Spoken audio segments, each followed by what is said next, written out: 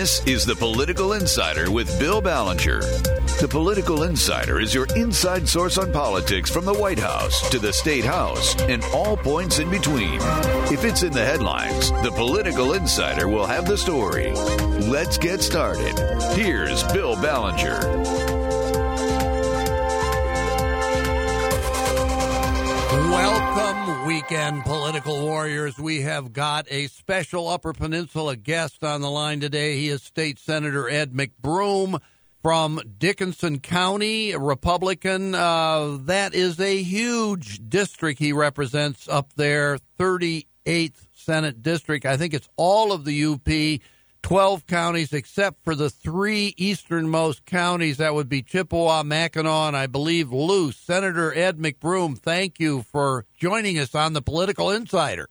Hey, my pleasure, Bill. Good morning. Good morning. And what your address is really like there are three different communities. You got Vulcan and Norway, and what else? So I live in a place called Waseda, and means Meeting of the Pines. It was the first community to mine iron ore in the South Menominee Range. Wow, historic. This is fantastic. Yeah, I live in what used to be the old log cook shack in the 1870s. Geez, that's amazing. Well, I mean, let me ask you, are you a hunter? Because supposedly the legislature is on a hunting break now. Are you a hunter yourself or not? So I end up doing most of my hunting during the summer months when I'm protecting my crops from the deer. I have guys who come out to the farm and hunt during the regular season, and I occasionally go out and help them.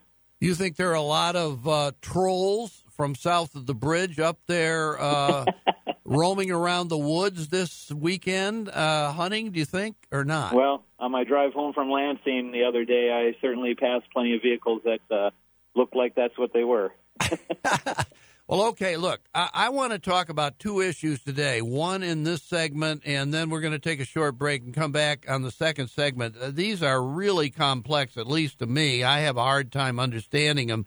One of them involves fix the damn roads, believe it or not. I mean, the question of whether there is a gravel shortage in Michigan, and there was an audit done of a Department of Transportation report on this, and it was very controversial. Will you tell us what is going on here? What is this all about? Well, I'll do the best I can. This problem actually dates back well over 30 years when there's been different disputes between local communities and private property owners who want to mine their gravel. And for a long time, it was really determined by courts, and there was a practice, case law that was followed, and even consent decrees were issued. And that was how things went along until the mid-2000s when a case came along that the court basically turned it over and said, you know what, we're not going to do this anymore. And the way the law stands, the townships have this ability under the new zoning. And so that created a real problem. Suddenly, gravel pits weren't getting put in. People were saying no to them left and right. I had some in this area that were done for obvious political, local reasons between guys who were on the board versus local residents, and they didn't. One guy had the gravel that he was proving, the other guy didn't. So we passed a law in 2011. Matt Hookey sponsored that. He was from the Keweenaw. This is in the state legislature. You passed that's the law. Right. Yeah. Yep. And so we passed that law, really setting it back to the way it had been by case law for a long time, and basically said the townships, you know, this is private property issue. You have gravel. It's a state resource. The Constitution calls on those resources to be developed. And the township has the authority to dictate hours of operation, noise, dust, and a few other things. But unless there is and this was added towards the end, unless there is a significant health or welfare issue, the township has to go ahead and permit that. And as far as environmental issues, that's left up to the state DEQ. So that worked for a few years, but then what seems to be happening, and this is subject to debate, is that townships, some of them are now using that final clause about significant health and welfare issues to say no to a lot of these operations. And what's even more interesting is townships that say yes are now being sued by their citizens for not using that clause that says significant health and welfare. And so the turmoil that is resulting right now is real. There's many townships that are being sued by locals or being sued by gravel pit operators and owners. And so it's a real mess. And so out of this, both last term and now this term, legislation's come forward to really take that provision out and just, leave the townships again with the hours of operation, noise, dust, and a few other local ordinances. So in the midst of all this, I think in an effort to be helpful, maybe, MDOT and Rick Snyder's 21st Century Commission for Transportation said, hey, let's have a study on the availability of aggregates. And, oh, sure, we know what the answer is going to be. And so they quick put this study together, and there's definitely some emails and things that flowed between the Aggregates Association and the MDOT director and project manager that don't look very good. That look very much like putting your fingers on the scale. And so that study was conducted in a very hasty way that violated a number of MDOT's internal policy procedures. And then they broke it into two so they could make sure it stayed underneath the $50,000 threshold so they could expedite it. And now, word of this has gotten out. And so suddenly we're faced with these two audits, one from the Audit and Transportation Commission, and we took those up in my committee this past week because it's ugly. It's really shameful what happened. It doesn't necessarily change the overall issue that I detailed was going on for all these years, but not having this study available certainly doesn't help the case, and it makes people that much more suspicious of their government.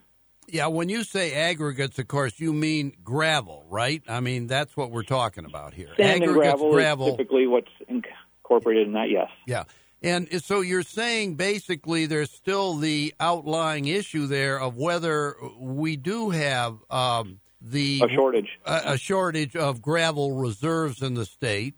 And, there's particular areas in the state, like around Metamora, apparently there's an activist local environmental property owner group that does not want gravel being developed there, apparently. Isn't that part of this whole issue?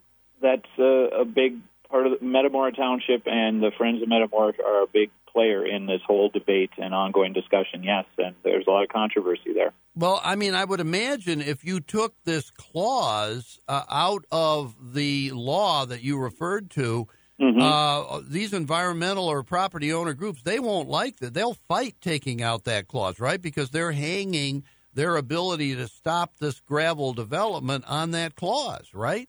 That's absolutely what's happening right now, yes.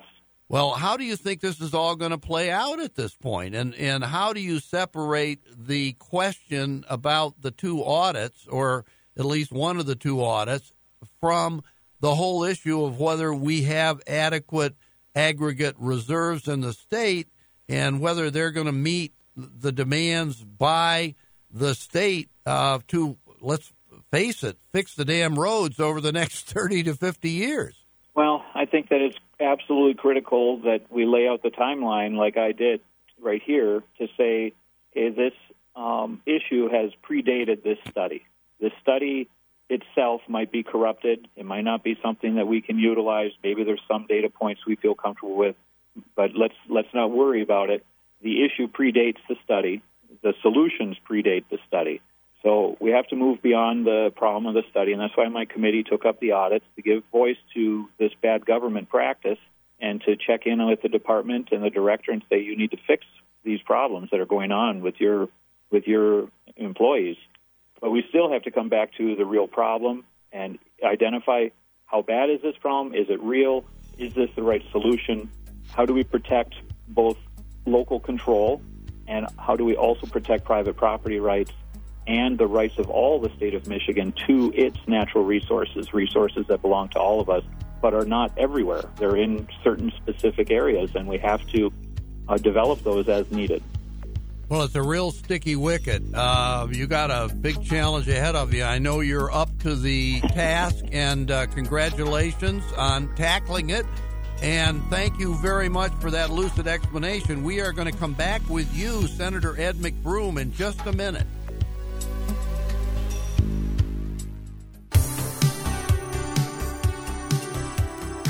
You're listening to The Political Insider with Bill Ballenger on MTN. Here's Bill. We have returned with Senator Ed McBroom from the 38th State Senate District, Republican of rural Norway, rural Vulcan. I'm not even going to ask you to pronounce again the other community up there, but it's in Dickinson County in the Upper Peninsula. He did a great job of explaining the controversy over Michigan aggregates, which is related to fix the damn roads in our first segment. But now this is really a challenge. There was a bill, or actually a package of bills, I think there's 7 of them altogether, that went through the Senate last month, and it relates to livestock law and That's right. Updating it, reforming it. And there was one particular bill, the main bill, that had provisions about egg-laying hens, and that really got Senator McBroom's dander up. And so I'm going to ask you, Senator, to explain again, well, as you did in the last segment about another issue, why was this package of bills brought up in the first place? Why is the legislature addressing this? Why are they doing it? And then I want to ask you why you objected so vociferously to this one provision. Sure. Well, one thing that I think a lot of us always forget, whether it's federal law or state law, is that we like to think exactly what passed and exactly what's in the Constitution and in the bill is the full extent of the law. But there's another aspect to it, and that's case law and executive orders. And so it's been a long time since the Michigan Animal Industries Act had been updated, and a lot of case law and executive orders in particular have happened in that interim. And so the law becomes pretty messy and hard to understand because you read something in there and it says this is what should happen, but then that's exactly not what's going on. And you find out, it's because the governor used the Type 2 transfer capabilities, moved that responsibility to somebody else, things that I object to but are legal and constitutional. And so it became, over the years, the pressure builds to update the law and have it actually say what it's supposed to say or what's in practice. And so that was the effort here, was to update that whole law. And in the meantime, there were some important issues that got added, particularly in this case on emergency issues, if there's animal disease outbreaks, indemnification, and things like that. And so the very large Animal Industry Act came up, and then there was 6 other bills that went along with it that are very tightly related to that kind of satellite. I had 2 of them, defining farm dogs and wolf crosses, some things like that were important to go at the same time and update a lot of definitions. So the last time the law really was updated, as I understand it, was back in 2009. I think maybe that was even before you got in the State House, wasn't it? You were elected to the State House before in the Senate. No, so the last time the Animal Industries Act had a complete rewrite and revamp is farther back than that. I think it's in the 60s. And so the 2009 issue, though, is where the controversy came up. Okay, what happened? So in 2009, a group, Humane Society of the United States, which, just briefly used to be an organization made up of veterinarians and animal groups, but in the late 90s was taken over by animal rights activists, got rid of most of their experts and became mostly lobbyists. And it's a pretty crazy story. And so their mission is to end animal agriculture across the country, and they were led for many, many years by Wayne Pacelle. Anyway, they threatened Michigan and a number of other states in the late 2000s with easy access to ballot systems like we do for initiatives, referendums, proposals. They had very much success in California limiting veal, pigs, and chicken issues because people don't understand how agriculture works anymore. So it's very easy for them to paint a very bleak, ugly picture, and they find a couple of bad actors and say, see, this is what all bad farmers are doing. And so they came in 2009, said, we're going to run the table on you guys unless you will bargain with us. And eventually the pork, veal, and chicken guys stopped fighting, and they came to the legislature and said, please, please pass this law that regulates ourselves so HSUS doesn't come into our state and run a ballot initiative.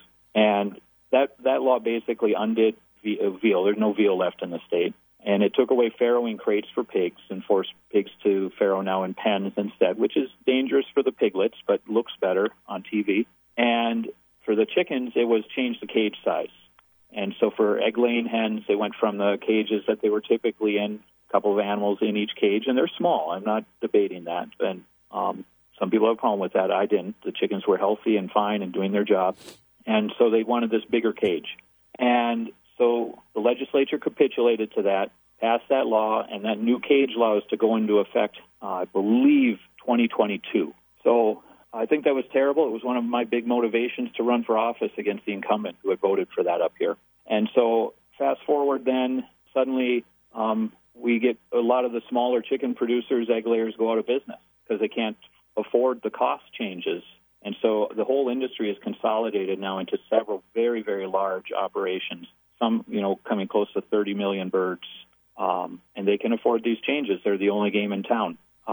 They have asked for some delays in the implementation, and that hadn't gotten through before. And meanwhile, their industry itself, that they're members of, their associations, decided, you know what, let's just switch everybody nationwide to cage-free. So that's going to happen in 2025. So suddenly now we have a law we passed that's actually they asked for, but now is going to be behind the times, if you want to look at it that way. And so they had to come to us and say, please, you need to change this law and put out this date that our industry is asking for cage-free. And I strenuously objected to doing that at all because I don't believe it's appropriate, and I think this demonstrates why it's inappropriate for the legislature to put these kind of restrictions for an industry and for their associations directly in the law. If we hadn't done in 2009 and said what we did, then this would be a non-issue because their association is already moving cage sizes and going to cage-free, et cetera. And so it's just wrong for us to be doing this kind of nitty-gritty policy work in there like that when the industry is so busy changing and fluctuating, and because we basically put out a majority of the egg-laying producers in this state by doing this, and we gave monopoly powers to the few that are left. Well, do the animal rights people want cage-free hens? Is that what they want?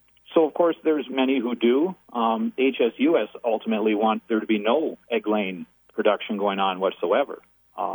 That's really their goal. You mean completely wipe out eggs? We won't have eggs anymore? Yeah, they don't believe in animal agriculture. They don't say that, and they don't go for it all in one fell swoop. But if you get into the upper echelons of the organization, you read Wayne Pacelli's books, then you'll see that's where they're headed. That's their goals. These are the people that advertise on television late at night and show you sad pictures of puppies, but then less than 1% of the money they raise ever gets to help those puppies. Most of it goes to salaries for their lawyers and lobbyists. Well, let me ask, these small egg-laying operations that were forced out of business by the 2009 law, would they find, in other words, moving to cage-free egg-laying even worse for them? I almost think, well, if we don't have to worry about the size of our cages, we can just go out in the open like everybody else. Maybe they could open back up again. Well, you'd wish it would be that simple, but think about having 30 million chickens in an open free-range situation. That's not actually cage-free. Free-range, cage-free is not actually cage-free. It's just really, really big cages. I got you. Okay, well, listen, honestly, we could keep talking about this. It's unbelievable how complex it is. Thank you so much, Senator Ed McBroom. You gave a great explanation. We'll see what happens on this legislation moving forward. Maybe we can get you back to talk about it and some other things. You do a great job. Thank you, Senator Ed McBroom. Thanks, Bill. Be back in a minute. You're listening to The Political Insider with Bill Ballenger on MTN. Here's Bill. We have returned, and we have another state senator on the line. We had Senator Ed McBroom earlier on other issues, but I want to talk to Senator Tom Barrett, who is a Republican from the 24th State Senate District, and that is Eaton County, which is just west of Lansing, Clinton County, just north of Lansing, Shiawassee County, northeast of Lansing, and he's got like Williamston and a couple of townships in the northeastern corner of Ingham County in his district, too. He used to be centered in Potterville, but maybe now it's Charlotte. What is it, Senator Tom Barrett? Yes, thank you, Bill. Yep, live near Charlotte. Have 3 little kids now, so we kind of outgrew our house in Potterville. Okay, I got you. My wife and I purchased when we got married, and We moved to Charlotte about 2 years ago, a little while after my youngest daughter was born. Okay, well, I got to keep track of all the wanderings of you legislators within your district when you change homes. So you have a right to do that. No question. Look, I want to talk to you just a little bit because you are, as I understand it, chairman of the Senate Appropriations Subcommittee on Corrections. And I know that your counterpart in the House, Representative Tom Albert, he wrote an article in MLive newspapers this past week expressing his frustration about Governor Gretchen Whitmer prohibiting the Department of Corrections from communicating with his office about the budget over the summer. And as a result, instead of informing a legislature of imbalance in a particular account, I think it was special equipment, the governor decided to keep him in the dark, presumably maybe to use as a bargaining chip as part of her overall strategy to not consider any budget from the legislature unless it included money for Fix the Damn Roads, which we've heard about. So I wanted to ask you, did you experience some of the same non-response from the governor's administration about corrections? And how do you look at the corrections budget now going forward? What's going on? Yes. No, that was an important point that Chairman Albert made about the gag order that the governor put on her administrative officials relative to us moving through the budget process. And we had passed in the Senate our version of the budget back in May or June, and the House had done the same thing at about the same time. And there were discrepancies between the two chambers that they generally had some similar impact. We could have passed a budget to the governor early in the summer. In June or July, we definitely had the votes to do that. But out of respect for the governor, we did not in an attempt to try and negotiate with her on this priority she had relative to road funding. And it's a shared priority by the administration as well as us in the legislature. The difference is, of course, how we achieve that. And we had put together a budget that, again, we could have sent her, but out of respect for the governor and continuing to negotiate, we did not. Meanwhile, she was, of course, going around the state telling folks that we were taking the summer off and kind of coming after us and taking shots that I felt were unnecessary and rather juvenile at the legislature. We came back into session in September. We have a constitutional obligation to pass a balanced state budget. As lawmakers, we take that very seriously. The governor wasn't really budging on her 45-cent gas tax proposal. We did not want to have the budget held hostage by that, so we moved forward with passing a balanced budget with input between both chambers, the House and the Senate, working together to reconcile our differences. And we would have liked to have had input from the administration, from the Department of Corrections and the other various state departments that have their budgets affected by this. And as we reached out to them for assistance in crafting the final budget, we received word that they were not going to be participating in that the governor had put a gag order out that prohibited their communicating with us. Well, so in other words, the gag order from the governor and her administration really came late in September. I mean, before that, in the spring, for instance, when you were putting the budget together initially, the Department of Corrections was cooperative up to that time. Is that what you're saying? Well, they did come in and present to our committee. I can't speak for on the House side, but I assume it was similar there, where we had a presentation from the department, basically that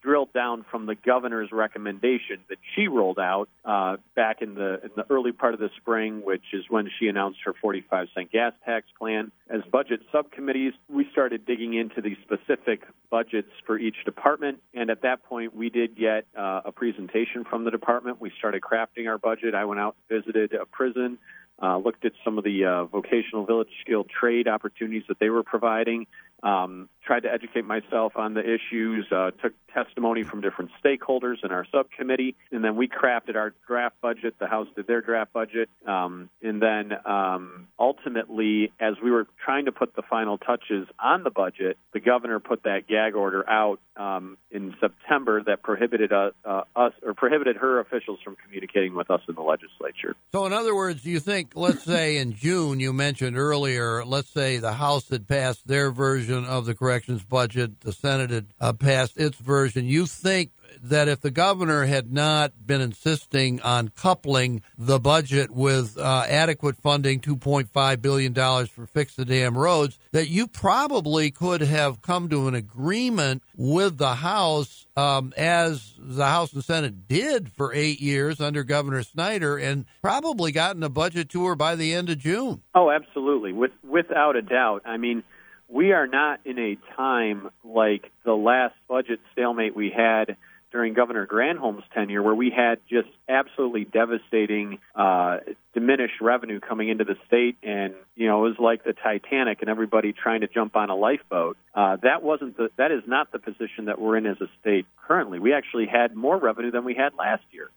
In Governor Snyder's final budget that we passed in the summer of 2018, no one really batted an eyelash. It was just a thing that the legislature had taken on, had passed, the governor signed into law, and it became an expectation of the citizens of the state that this would be done well ahead of time and in a timely and responsible fashion. I think the bill in 2018, Governor Snyder's final budget year, I think it got 32 or 33 votes of support in the state Senate. So it was overwhelmingly bipartisan. For them to come in this year and have more revenue in the budget and more things that get funded, increases in funding for a number of different priorities for the administration and other things, an extra $400 million going into roads, highest ever in the history of the state. We're now spending over $5 billion on roads that was appropriated.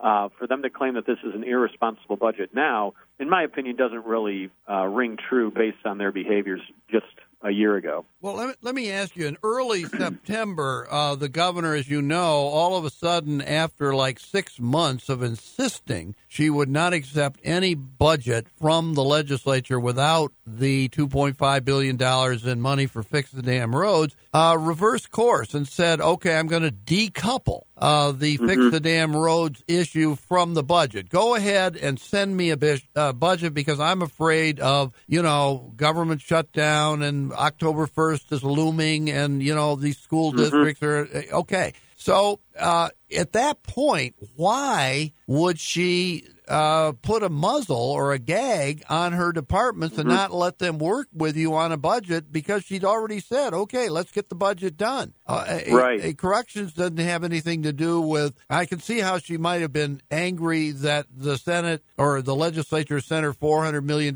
for roads, because she wanted that negotiated later as part of the Fix the Damn Roads component. You can argue she should have accepted it anyway, but you can at least make an intellectual argument that, fine, okay, I understand that. But what does that have to do with corrections? Why did she have to put a gag order on her people? Why? Yeah, and that was very confusing to us. She did it, to your point, shortly after Labor Day, put out a joint statement with the Speaker and the Senate Majority Leader saying, hey, we're agreeing to lay aside the debate on a 45-cent gas tax, and we are going to complete this year's budget in a balanced and responsible way. The three, major parties, the governor, the House, and the Senate are going to come together and pass a responsible budget and a timeline to get this done to avoid a government shutdown.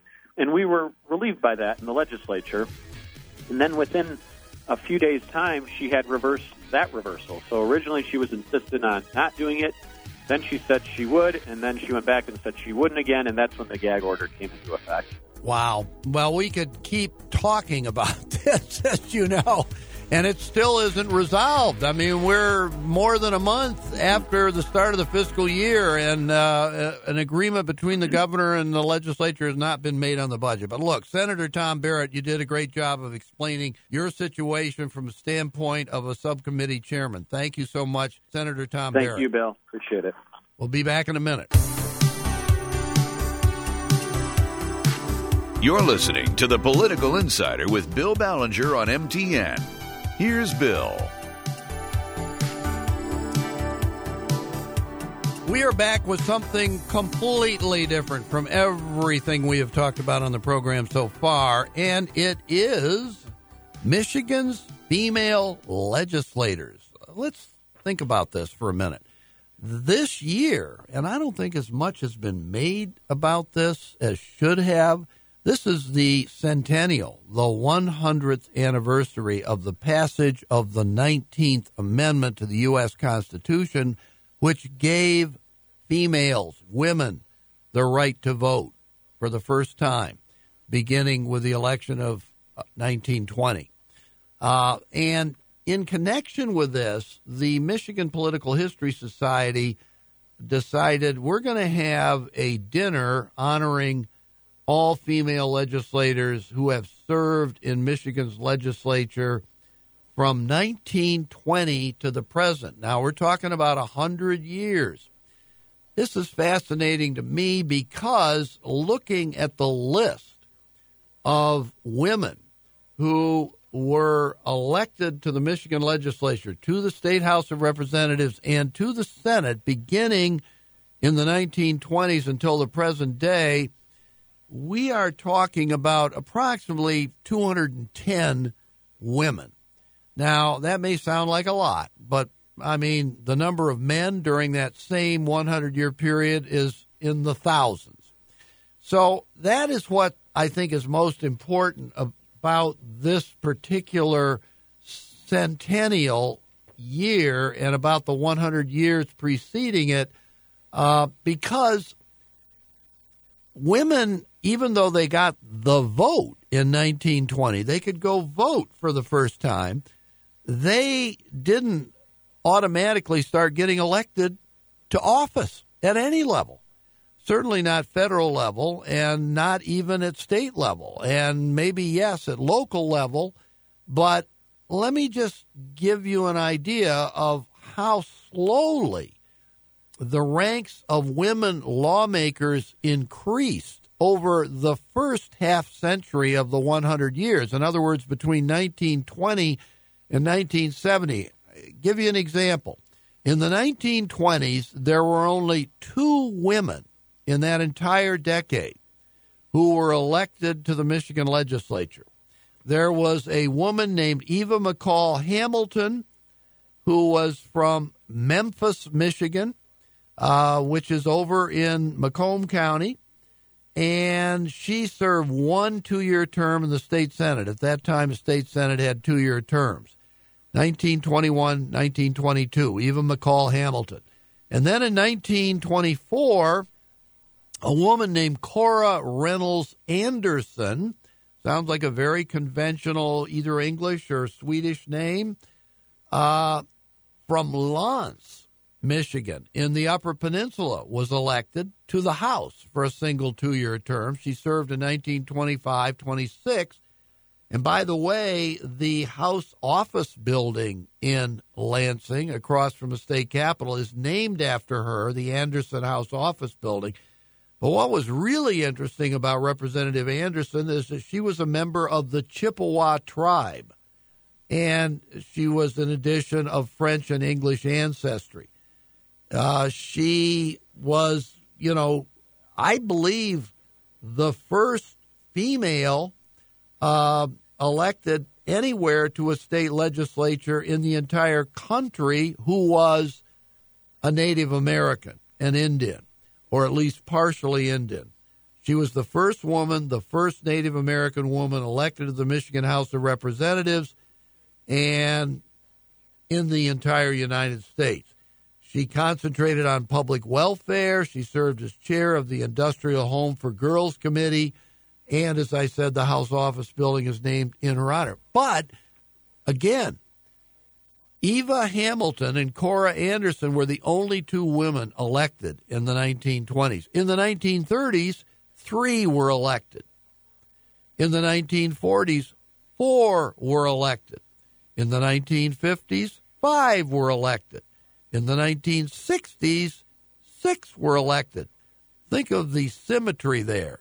2 in the 20s, 3 in the 30s, 4 in the 40s, 5 in the 50s, 6 in the 60s.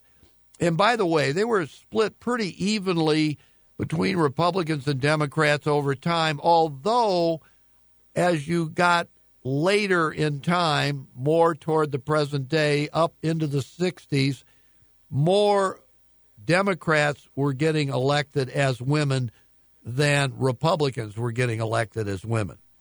By 1970, in other words, over a 50-year period, half a century, from 1920, when women got the vote, until 1970, there were only a total of 20 women who had served in the legislature during that entire time. And yet, in the 50 years after that, from 1970 until now, this year and through the end of next year, the second half century, some 180 women have been elected over that time. I mean, the numbers started to really go up in the 1970s. It went up to around 12. And then in the 80s, it actually plateaued. It stayed about the same. But in the 90s, it exploded. In the first decade of the 20th century, it really exploded. And beginning in the decade, starting with 2010 up through the present day, it is huge. I mean, there are 70 women elected since 2010 to the Michigan legislature, as opposed to only 20 who were elected all the time between 1920 through 1970. So a huge difference in participation by women. I would say today women obviously are more than holding their own. You've got a Democratic leader of the House, a caucus, Christine Gregg from Farmington Hills, a woman, Democrat. She's the leader of the House Democrats. The first leader of a House caucus who was a woman was Diane Byram back in 2002 to 2006. She is now the chair of the Michigan State University Board of Trustees, and she also, between stints in the state house, was a state senator. So she was the first woman to really make her mark as a leader, a woman in leadership. Although at the time that she was leader, the Democrats were in the minority in the House, so she was never Senate or House majority leader or speaker, and no woman has ever been a speaker of the state house nor a Senate majority leader. I'm sure that day will come, but it's taken 100 years to get to the point where we can say we have approximately, over time, over this first century, since women got the vote in 1920, about 210 women who have served at one time or another. We don't have that much more to talk about today. I will just ask this question about the ongoing budget crisis in Lansing. Is it reasonable for legislative Republicans to insist the governor give them assurance that she won't divert future supplemental budget funds through the administrative board process? I would say, despite the frustration of everybody who's not getting the money they should be getting in the current fiscal year budget, the answer to that question is that it is not only reasonable for the legislature to insist that the governor give them assurance she won't divert funds, it is absolutely essential. Because at this point, trust between Governor Whitmer and legislative leaders has been shattered. The legislative branch of government needs to have some legal guarantee that appropriations it has sent to the governor will, unless vetoed, be spent as lawmakers intended them to be spent, as they have been for 180 years, dating back to 1837 when Michigan became a state, before Governor Whitmer's actions early this month. I think it all depends on what form the legal guarantee happens, what form it takes. What aces does the governor hold in the current uncompleted budget impasse? I would say she doesn't hold any, unless it's the legal guarantee that we just commented on. That's all I have for this week. We've covered a lot of territory. We've talked about livestock, egg laying, aggregates, gravel, corrections, female legislators over a century. That's a lot of territory. Thank you for listening. Be back next week.